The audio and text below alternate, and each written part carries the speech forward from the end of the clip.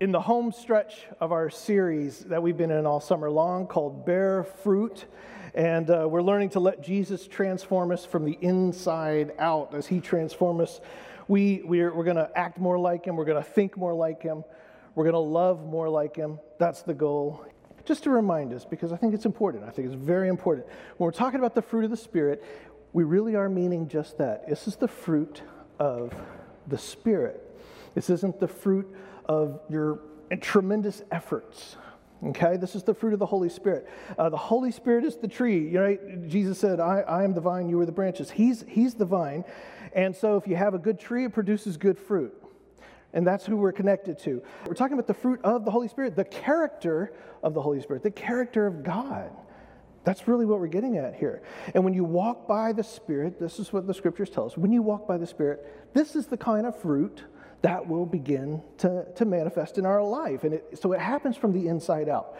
This isn't a sermon or a series about how to behave better or how to put on a better face or something like that. We're talking about there's this good tree and it produces good fruit. We want to be connected to that tree.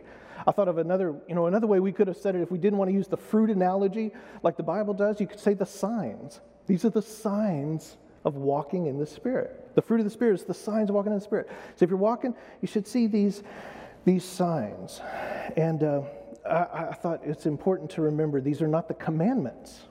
These are not the commandments of the fruit. The command in the Scripture, if you kind of look a few verses up, it's actually walk by the Spirit. That's the command, is walk by the Spirit. And these are the signs that will follow if we're doing that. Growing Jesus fruit, as I like to call it, is not about adopting another set of rules, rituals, and regulations.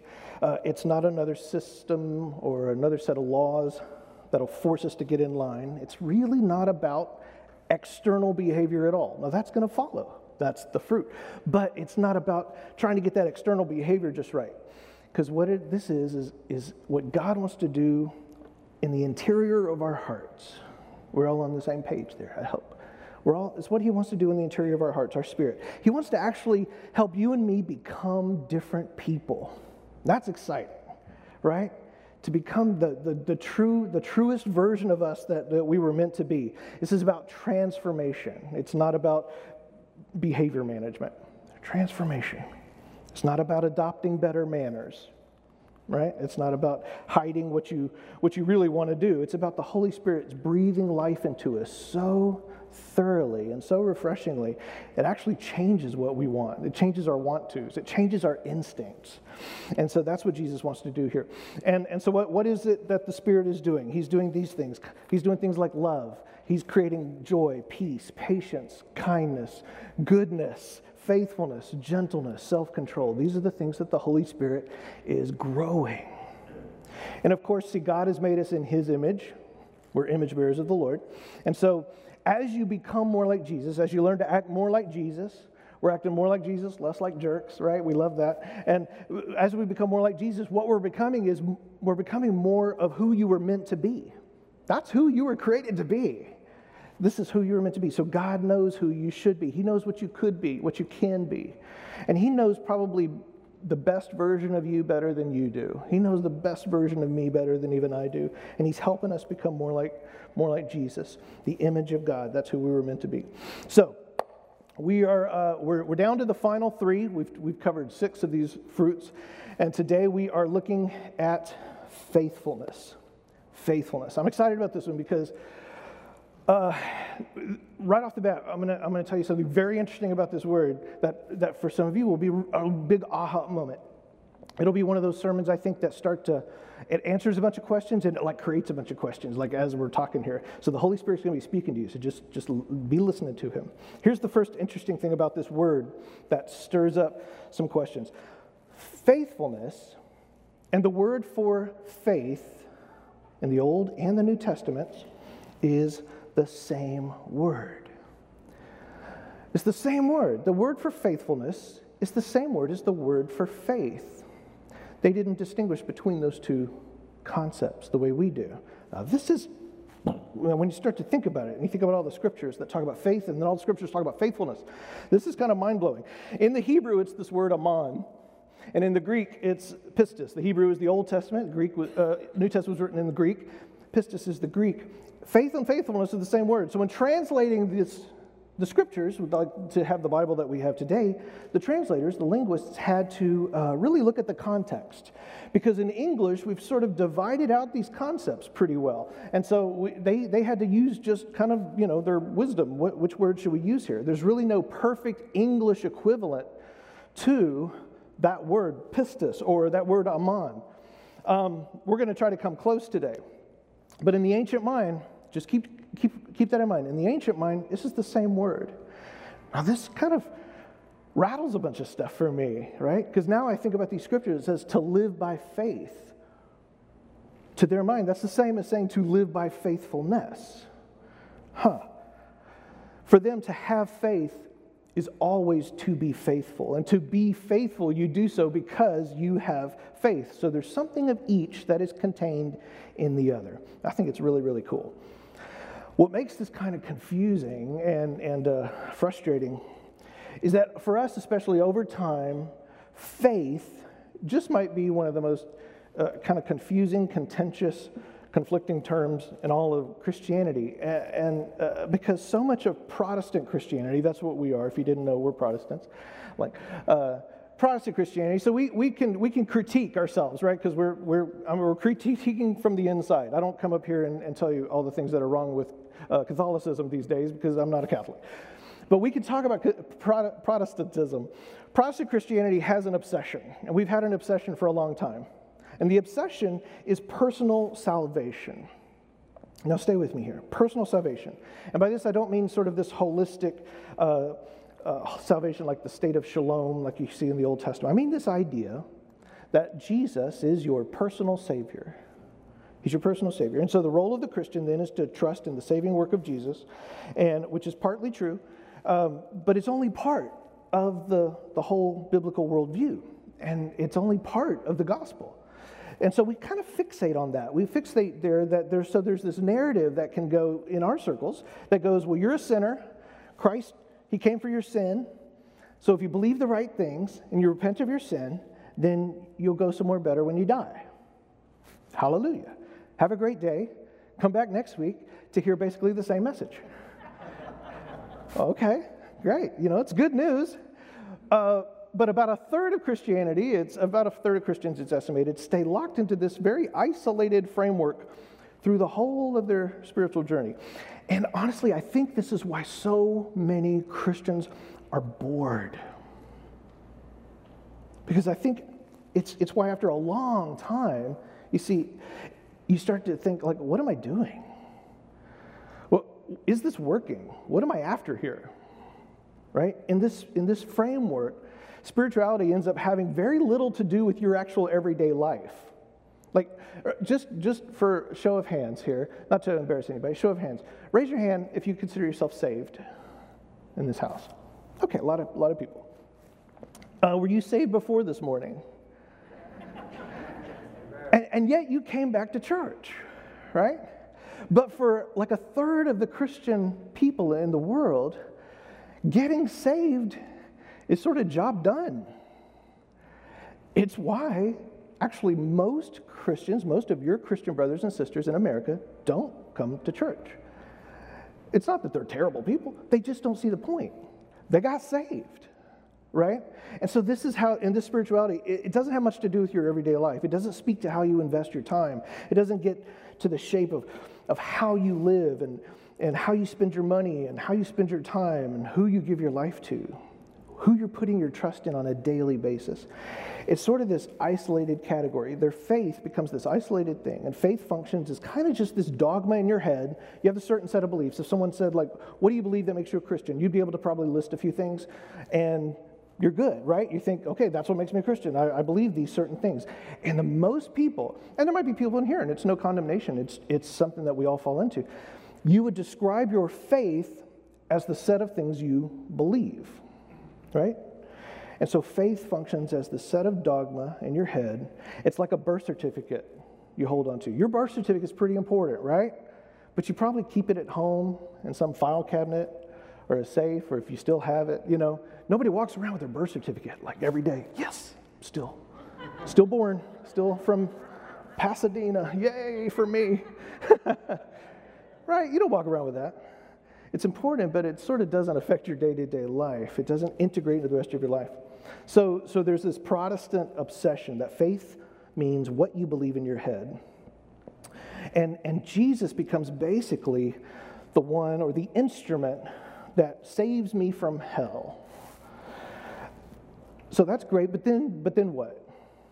I thought of this picture of, like, imagine you're on an airplane and you're hitting a lot of turbulence, and maybe an engine goes out and it's looking bad and it's rocking and it's swaying back and forth and everybody's screaming and the little things are falling from the ceiling, and the pilot, he gets you to you see the airport, you start to see the lights of the airport show up, and he gets you down and it bumps, it's bumpy, but he gets you on the ground and he comes to a stop and everybody erupts in joy. Woo! Thank you, pilot. And you might even cheer, and as you're leaving, you might shake his hand. Some people might hug him. Good job. Thank you so much. Right? He saved you.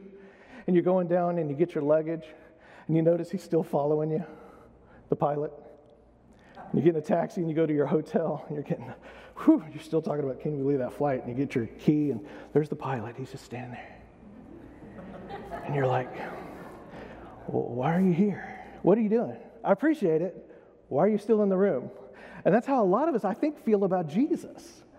We're kind of like, I'm good now. What is Jesus still for? Right? This really gets at a lot of our issues. I don't have time to get all into them. In the church, we don't know what Jesus is for. We have this obsession with just the personal salvation element of Jesus. There's also a Protestant omission because, yes, faith moves in the idea of trusting in Jesus. He's Christ, he's our Savior. But beyond that, into the lordship of Jesus, faith means allegiance. Faith means allegiance. Because when you get allegiance, you get it all right here. You get it all. That Jesus is, say it, Dad. Lord. Jesus is Lord. He's Lord. Now, no, we hear that phrase today. We say it here at this church a lot. But even some of us, we can hear that so much, it kind of becomes familiar to us. It doesn't really have that same kind of punch. We don't really know. I think we don't know what we're saying. I said it most of my life and didn't really know what I was saying. I thought it was a slogan. But we have to understand, like, for that first century church, this was not just a clever phrase. In the first century, the Christians weren't killed in the Roman Empire for telling Gentiles how to go to heaven when they die. Did you know that? The Romans had no problem with you telling people how to go to heaven when they die. It wasn't why Christians were hated. The future resurrection was not a threat to Rome and their dominating system. The Romans cared about the present moment. They cared about what you were doing right now, who you were worshiping, where your allegiance was right now. They wanted ultimate allegiance to Roman patriotism and the political party called Caesar Augustus. That was what was important. That was what is important. They didn't care what you thought about your afterlife. And so to confess Jesus as Lord to those early Christians, as it should be for us, it is a pledge of allegiance to a different kind of kingdom. It's a kingdom that we long to see. We don't see it in full right now. It's kind of already, but not yet. But we long to see it. And it is a kingdom that is being birthed even now. And it's not birthed through the ballot box. It's birthed through the hearts of people. Through the hearts of people. And so we could define faith this way. We could say that faith isn't just mentally assenting to something, but faith is active trust. Faith is active trust. It's ultimately not about just the certainty of your thoughts and making sure you're real certain about them. It's what you put into action. And here we get into where faith and faithfulness start to bleed together, and we can start to see, okay, I see why this is the same word. It's what you put into action. You might have some doubts about stuff. You might have questions. You might have distractions. But what you do is you believe enough to take the step. You believe, that's what the disciples did. The disciples turned out to be wrong about a lot of stuff. They kind of thought Jesus was going to be like the great sort of military savior at first. Some of the disciples did. But you know what they did? They were wrong about that, but they still followed him. They had enough faith to believe, even though they didn't have it all figured out and they kept getting it wrong. They had enough faith to take that step. So faith is active trust. And as we understand this perspective of faith, now we start to understand why the scripture writers, the ancient writers and the ancient mind did not need to separate these words out, what faith and faithfulness. One of my favorite definitions I heard of faithfulness was an old pastor. I can't remember his name now, but he said this. He said, faithfulness is love that hangs on. It's love that hangs on, love that doesn't quit, love that keeps on going. It's that mama that sticks around. It's that friend that keeps on believing you and sticks closer than a brother. It's that grandmother who keeps praying and keeps going after the Spirit of God on your behalf. Faithfulness is not doing something good. It's doing something good and doing something good and doing something good and doing something good. That is faithfulness. Faithfulness is like divine repetition. It's love and joy on repeat, right? That peace that keeps on coming. It's the kindness that's relentless. It's goodness that's on the same track over and over and over. Right? The other day I was in the kitchen, and I think I was washing some dishes here, and my little girl walks in the room, Adeline, and she goes, Alexa, play Girl on Fire. And so it starts playing, and we're jamming to Alicia Keys together, and singing, belting it out the top of her lungs, just, yeah, girl is on fire. She's so cute. She's just going at it, and we're jamming, and I'm scrubbing, drying, and we go at it, and about 12, 14, 15 minutes later, I realize the song is still on. It didn't even dawn on me, and I'm realizing this is a long song, and I realized she had put it on repeat. And then she had left the room. So I was in the room, I was like, why am I still listening to the song? She puts these songs on repeat and then leaves. But that's faithfulness. Faithfulness, it never stops. It's relentless. It's the tortoise that just relentlessly keeps going to the end of the journey, to the finish line.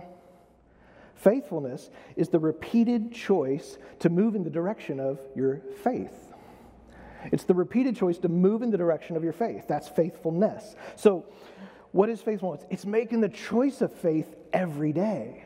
That's how they work together. It's making that choice every day. Faithfulness is choosing to follow Jesus over and over again, continuing that journey with Him. So, faithfulness is not just what we would call faith, right? It's not just thanking Him for being our Savior. It's not just having Jesus as your Savior. He's the pilot who got you on the ground. But you continue to follow Him. You walk in His steps. You say, I want to start being like you, Mr. Pilot. And you walk, that's faithfulness, right? It's making Him not just our Savior, but our Lord. This is why we say, Lord and Savior. Jesus is my Lord and Savior. It's not just a nice little clever phrase. It really is. That's the faith and the faithfulness coming together there. So that helps us sort things out. A lot of things in the Bible can feel like contradictions at first because we separate these words out, and we tend to separate them out in a huge way in our English language. Now it makes sense. In Genesis chapter 15, Abraham, it says, believes God, and God credits that to him as righteousness. What did he do? He believed. Okay. But then later in Genesis 26, it says God's considered Abraham righteous because of his, you think it's going to say like belief or his faith. It says because of his obedience. That's what made God consider him righteous. Well, was it obedience or was it faith? Well, to the Hebrew mind, the answer is yes. Of course. Yes, because if you have faith, you're going to walk in the direction of the person that you have faith in. If you have faithfulness, you're going to walk in the direction of the person you have faith in. You're going to trust them enough to actually act, to put your money, your feet where your mouth is. You're going to trust them enough. In the New Testament, you have the Apostle Paul saying that we're saved by faith, like Ephesians 2:8. We're saved by faith. Saved by grace through faith. And then James comes along and says, yeah, but faith without works is dead. And people say, well, James and Paul really should get together and talk more often because they need to get their story straight, right? I mean, if they're both going to come up with scripture here. Paul says it's faith. James says it's faith plus works. So what's going on? Now, wait a second. Faith and faithfulness are the same word in their language. So there's no contradiction here, right? Faith is faithfulness. It's taking that step in that direction, right? So of course, faithfulness without works is meaningless, right? if I told my wife, I'm going to be really faithful to you. I'm so faithful to you. I'm going to go out on this date with this other girl Friday, but I'm faithful. That's not like having bad faithfulness. That's like doesn't make any sense, right? It's absurd. It's an absurdity of language. You can't be faithful and not faithful at the same time. You're just not faithful, right? And so faith and faithfulness, they work together. All right. So now, as with all these fruits of the Spirit, every week we've been looking at, we kind of look at, well, how, our first question to ourselves typically, if you're like me, is, well, how do I be more this way? How do I act more this way? How do I force myself to be more faithful? How can I develop faithfulness? And the answer is always, at first, the answer is you can't, because these are the fruit of the Spirit. What we can do is let God grow it in us by letting His nature become our nature. That's what we're after. We're letting His nature become our nature. And an apple grows from an apple tree, right? You can't manufacture an apple. Oh, I'm sure the Aggies are working on that. They're really smart about that kind of stuff. But, apples grow from a tree. And a healthy apple grows from a healthy tree. And so when the tree is healthy and it's growing strong, your apple's going to be healthy. It grows apples. The apple actually has very little to do with the process, doesn't it? It's not sitting there trying really hard to be a good apple. Its job is really to hang on. Don't let the wind shake you off. I need this tree. It's to hang on. And so in short, we can become faithful because we're connected to a God who is faithful. So the fruit of the Spirit is faithfulness, because the God we're connected to is faithful and His life is flowing into us. I want to take a dive just real quickly through a forest of faithfulness here in the Scriptures. Just soak in these words while I read them. In Leviticus it says, "The steadfast love of the Lord never ceases. His mercy never comes to an end. They are new every morning. Great is your faithfulness." That's the one we're connected to. Joshua 23 says, "You know with all your heart and soul that not one of the good promises the Lord your God gave you has failed. Every promise has been fulfilled. Not one has failed." Hebrews 10 says, "Let us hold unswervingly to the hope we profess, for he who promised is faithful." Psalm 36, I'm going to break all my rules and read out of the Message here because this is so good. "God's love is meteoric. His loyalty astronomic, His purpose titanic, His verdicts oceanic. Yet in His largeness, nothing gets lost. Not a man, not a mouse slips through the cracks." 1 John 1:9 says, "If we confess our sins, He is faithful. He is just to forgive." 2 Timothy 2:13, one of my favorite ones, says, "Even if we are faithless, He remains faithful." That's faithfulness. That's faithfulness. To talk about growing faithfulness in us is to understand God's faithfulness. We're growing in God's faithfulness. Okay. Now I want to look at a story Jesus told that's going to help us here. If you have your Bibles, you can turn over to Matthew 25. Matthew chapter 25. We're going to look at an illustration Jesus gives to kind of flesh this out. He tells a parable of a master. In this story, there's this master who's heading out on a long journey. And so he calls in 3 of his most trusted servants, and he gives them each some money to invest while he's gone. I guess this is kind of just a thing you did back then. Maybe there's not a stock market, so to invest, you got to actually go out into the marketplace and invest. So he's giving them some money. He entrusts each of them with a different amount of gold. Actually, and that gets into some interesting things, but that's not important for our purposes today. What's important is that when he returns, in verse 16, we find that 2 of the servants, these employees, have doubled their investment. Way to go. While one of them basically shoved the money in a mattress. Now, when Jesus is telling this parable, notice the master. What is his response to them? He does not say, "Well done, thou successful servant." He says, "Well done, good and faithful servant." Faithful. That's what he's praising here. So, now, success did follow the actions of the first 2 men. But what the master is praising here is not their success. It's not the return so much as their obedience, their faithfulness. Well done, good and faithful servants. And you have to picture in a story like this, he wasn't asking these guys to go out and be brilliant or to do something that they hadn't seen him do over and over and over again. He's not praising their great ingenuity. He's not praising their brilliance. But you have to imagine that these guys, these servants, have probably followed in his footsteps over the years and watched this master. He's so good at it. We've just watched him do it 100 times.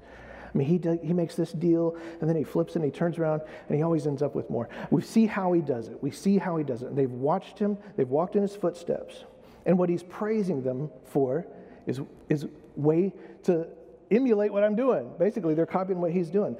And the third servant, if you notice, if you look down, he's not chastised for trying and failing. He's not chastised because, well, your investments didn't come to anything. Man, you're a terrible investor. No.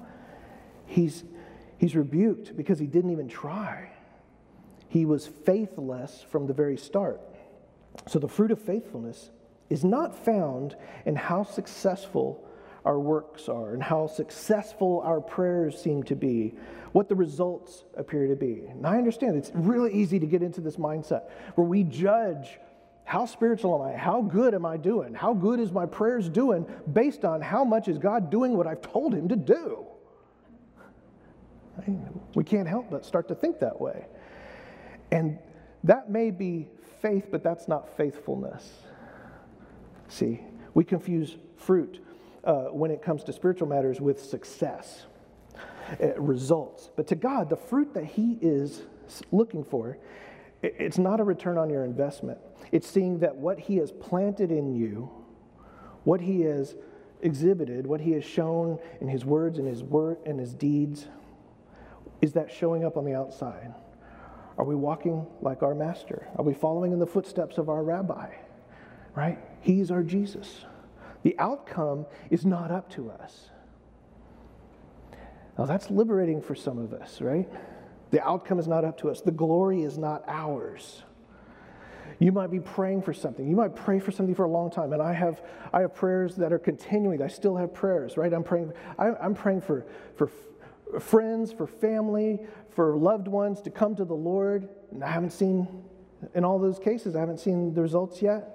But you know what? I'm reminded the outcome is not up to me. The glory is not ours. The battle is not ours. The battle is the Lord's. The battle is the Lord's, people, right? The outcome is up to him. It is the Lord's. Well, what are we called to do? We are called to be faithful. The master put his faith in these servants with the understanding that they would be obedient, trustworthy, they would be devoted, that they would value what he put in their hand, right? Because the Lord has put something in our hands, that we would value that. So the results is not what we're measured by. We're not measured by results. Obedience is. That is our calling. Faithfulness in action is obedience. The first two men, they knew the master's heart. They had watched him do this. And they were able to go out into the world and demonstrate, to kind of represent him well. Almost be like a image bearer of the master out in the marketplace, right? They represented him. They demonstrated his will. It's about faithful obedience. Obedience is what allows us to participate in the kingdom of God. And obedience is how the kingdom of God gets shown into the earth. Obedience is not, listen, the obedience is not the means of our salvation. Obedience is the means of our transformation. That was good. I'm going to say that again because that's your tweetable moment right there. Obedience is not the means of your salvation, right? But it is the means of your transformation. Obedience. Faith, coupled by our action, is a reflection of our faithfulness to God. That we really believe who he says he is. Do you really believe who he says? Do you really trust that when he gives something to us and asks us to do something with it, that he's going to be with us in that? I think it's also interesting in this story, it says that the master returned after a long time. After a long time. Another ingredient we could add to our definition of faithfulness is it's this repeated choice to continue in the direction of our faith, to be devoted to our mission over time. So we could add that phrase. These first two men, apparently they were willing to be obedient for a long time. They went out and they watched their investment of their efforts grow probably very slowly, day by day, week after week. They didn't freak out and be like, oh, the master could be back any time now. We haven't really made much. No, that wasn't their worry, because they were doing what they saw him do, and they were doing what he told them to do. And sometimes to be good and faithful servants means we have to have long obedience in the same direction. Long obedience, that's a good definition of faithfulness right there. Long obedience in the same direction. Even when we're not really sure if we're ever going to see the benefits of it ourselves. We might not witness it with our own eyes, right? You remember the story of Abraham. It says that he was faithful even though he never saw the fruit of his faithfulness with his own eyes. Abraham never actually got to see the creation of the nation of Israel, right? But God told him, he had a promise, and so he found God trustworthy, and God considered him faithful. May we hear the words of the Master on Judgment Day. Well done, good and faithful servant. We can hear those. We can hear those. And so we find, once again, just as with all these fruits of the Spirit, there is a partnership at work here. Yes, God is growing faithfulness in us. It is him. But he has also created us to be choice makers, right? He's created us to be creatures of free will. And we can partner with him or we can resist him. And we have a role to play by choosing to surrender. That's really our role, is to surrender our wills, to surrender to his work in us. That apple, it can't just sit there and say, I want to be an orange, right? It's got to just surrender. I'm an apple. I was created to be an apple. Just give up. I'm just going to give up and be the best apple I can be. That's what we got. We choose to remain faithful to Christ. Now, this gets to a very important question that we have to ask ourselves here. We have to be honest, and that is this. Who or what are you ultimately faithful to? What are you really faithful to? To what story do you pledge your ultimate allegiance? Maybe another way to ask it is who or what do you ultimately place your faith in? What are you putting your faith in? Because you will be faithful to whatever you pledge your ultimate allegiance to. Wherever your faith really is in, whatever you trust, that is really what you're going to be faithful to when the chips are down. Some people pledge allegiance to the gods of success and reputation. And families have actually suffered because someone in the family has this vision for life that was greater than the responsibilities around them that they had originally agreed to. And when that happens, families get neglected because someone is faithful to a different vision. Relationships get neglected because of this God of success. Some people pledge allegiance to American exceptionalism or nationalism, and it pulls them into thinking just one way, and it rips apart relationships with people who think differently about economics or politics or whatever it is. We've seen it happen. Some people pledge allegiance to the idols of comfort and security and control. And if that's where you have placed your faith in, that is where you will pledge allegiance to. And you will be faithful to those things when the chips are down. You'll be faithful to your idol. So where you pledge allegiance is where you will surrender your will. And we all surrender our will to something, to someone or something. We'll be faithful to something, and we'll be unfaithful to everything else. And it's based on where you pledge your ultimate allegiance. The Bible says you can't have two masters. So we have to believe it. No, we just said that faithfulness is devotion to a mission over time. It's devotion over time. It's remaining in faith. It's remaining in trust, even when things don't look amazing right now. I want us to look at one more scripture before we go, and this is in Luke chapter 22.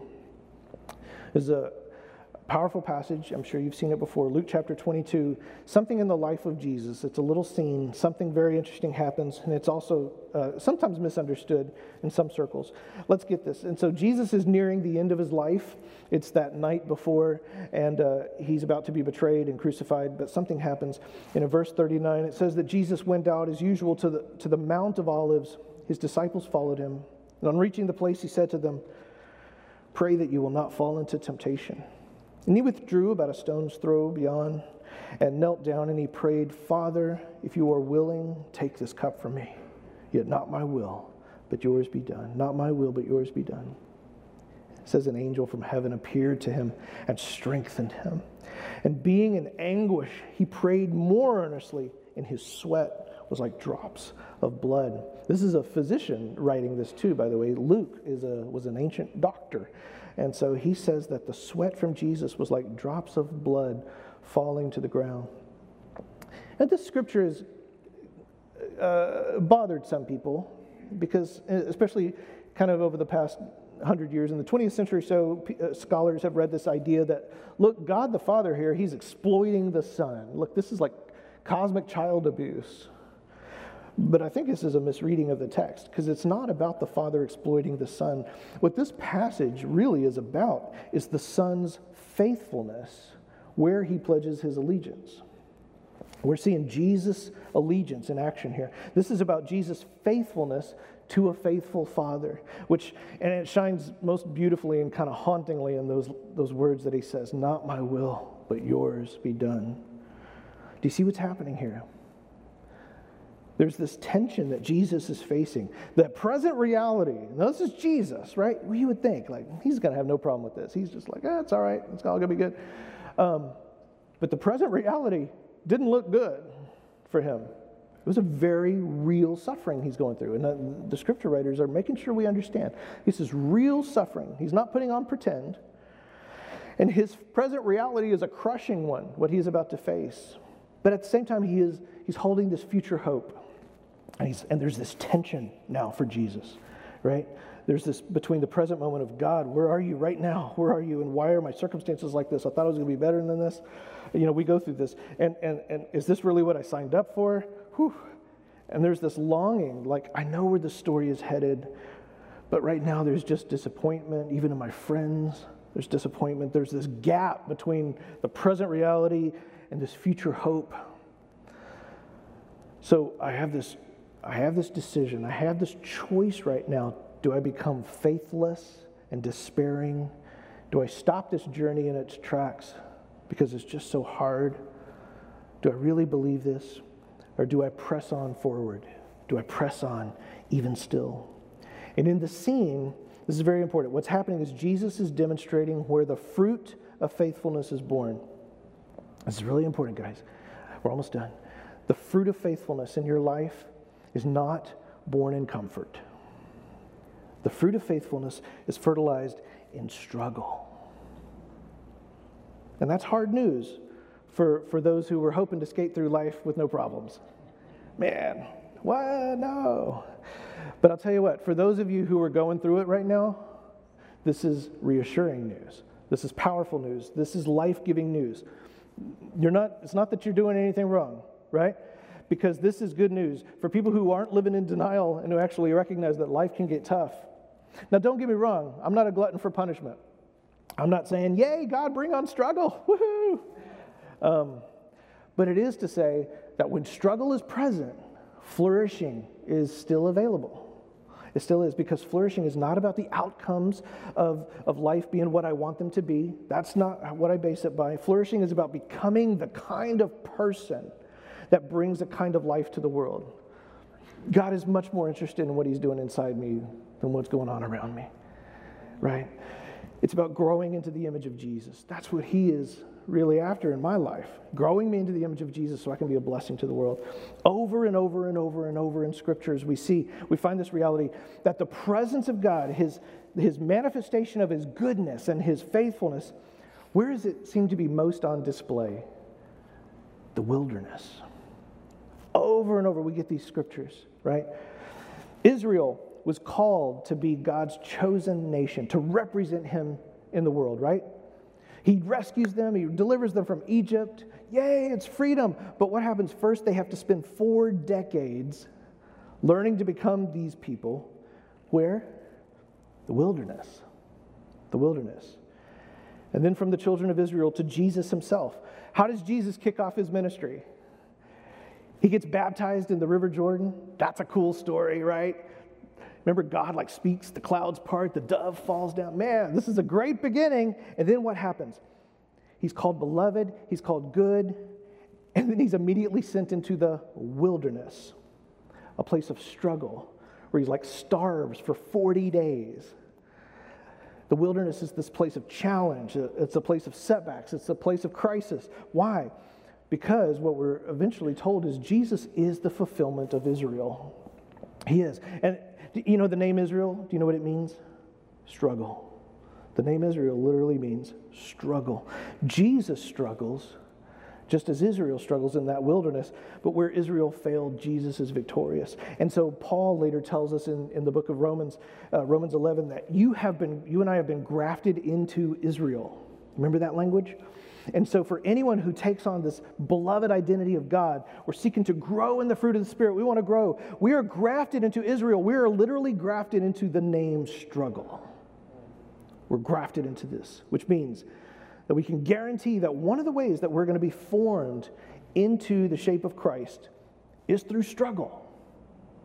Right? That's why Paul said, don't be surprised when this happens. You've been grafted into the nation of struggle, right?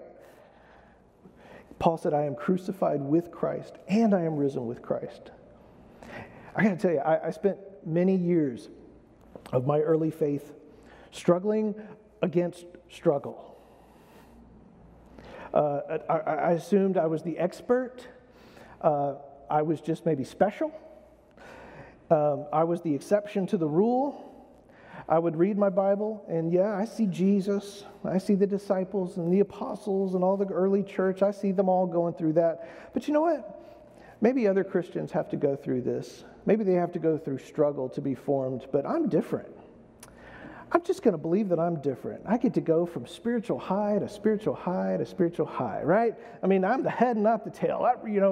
This is what I wanted. Without struggle, I thought to myself, hey, God loves me too much for me to struggle in life. Life should be easy. It should come really naturally. But it's often in the struggle. Why I've noticed in my 25 years of being committed to following Jesus.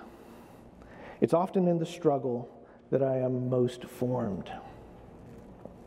When I think back, and I'm not saying God is the author of tragedy by any means. That's not what I'm saying. I'm saying that there can be something birthed in you through the way in which we decide to show up, the way we decide to live in the struggle.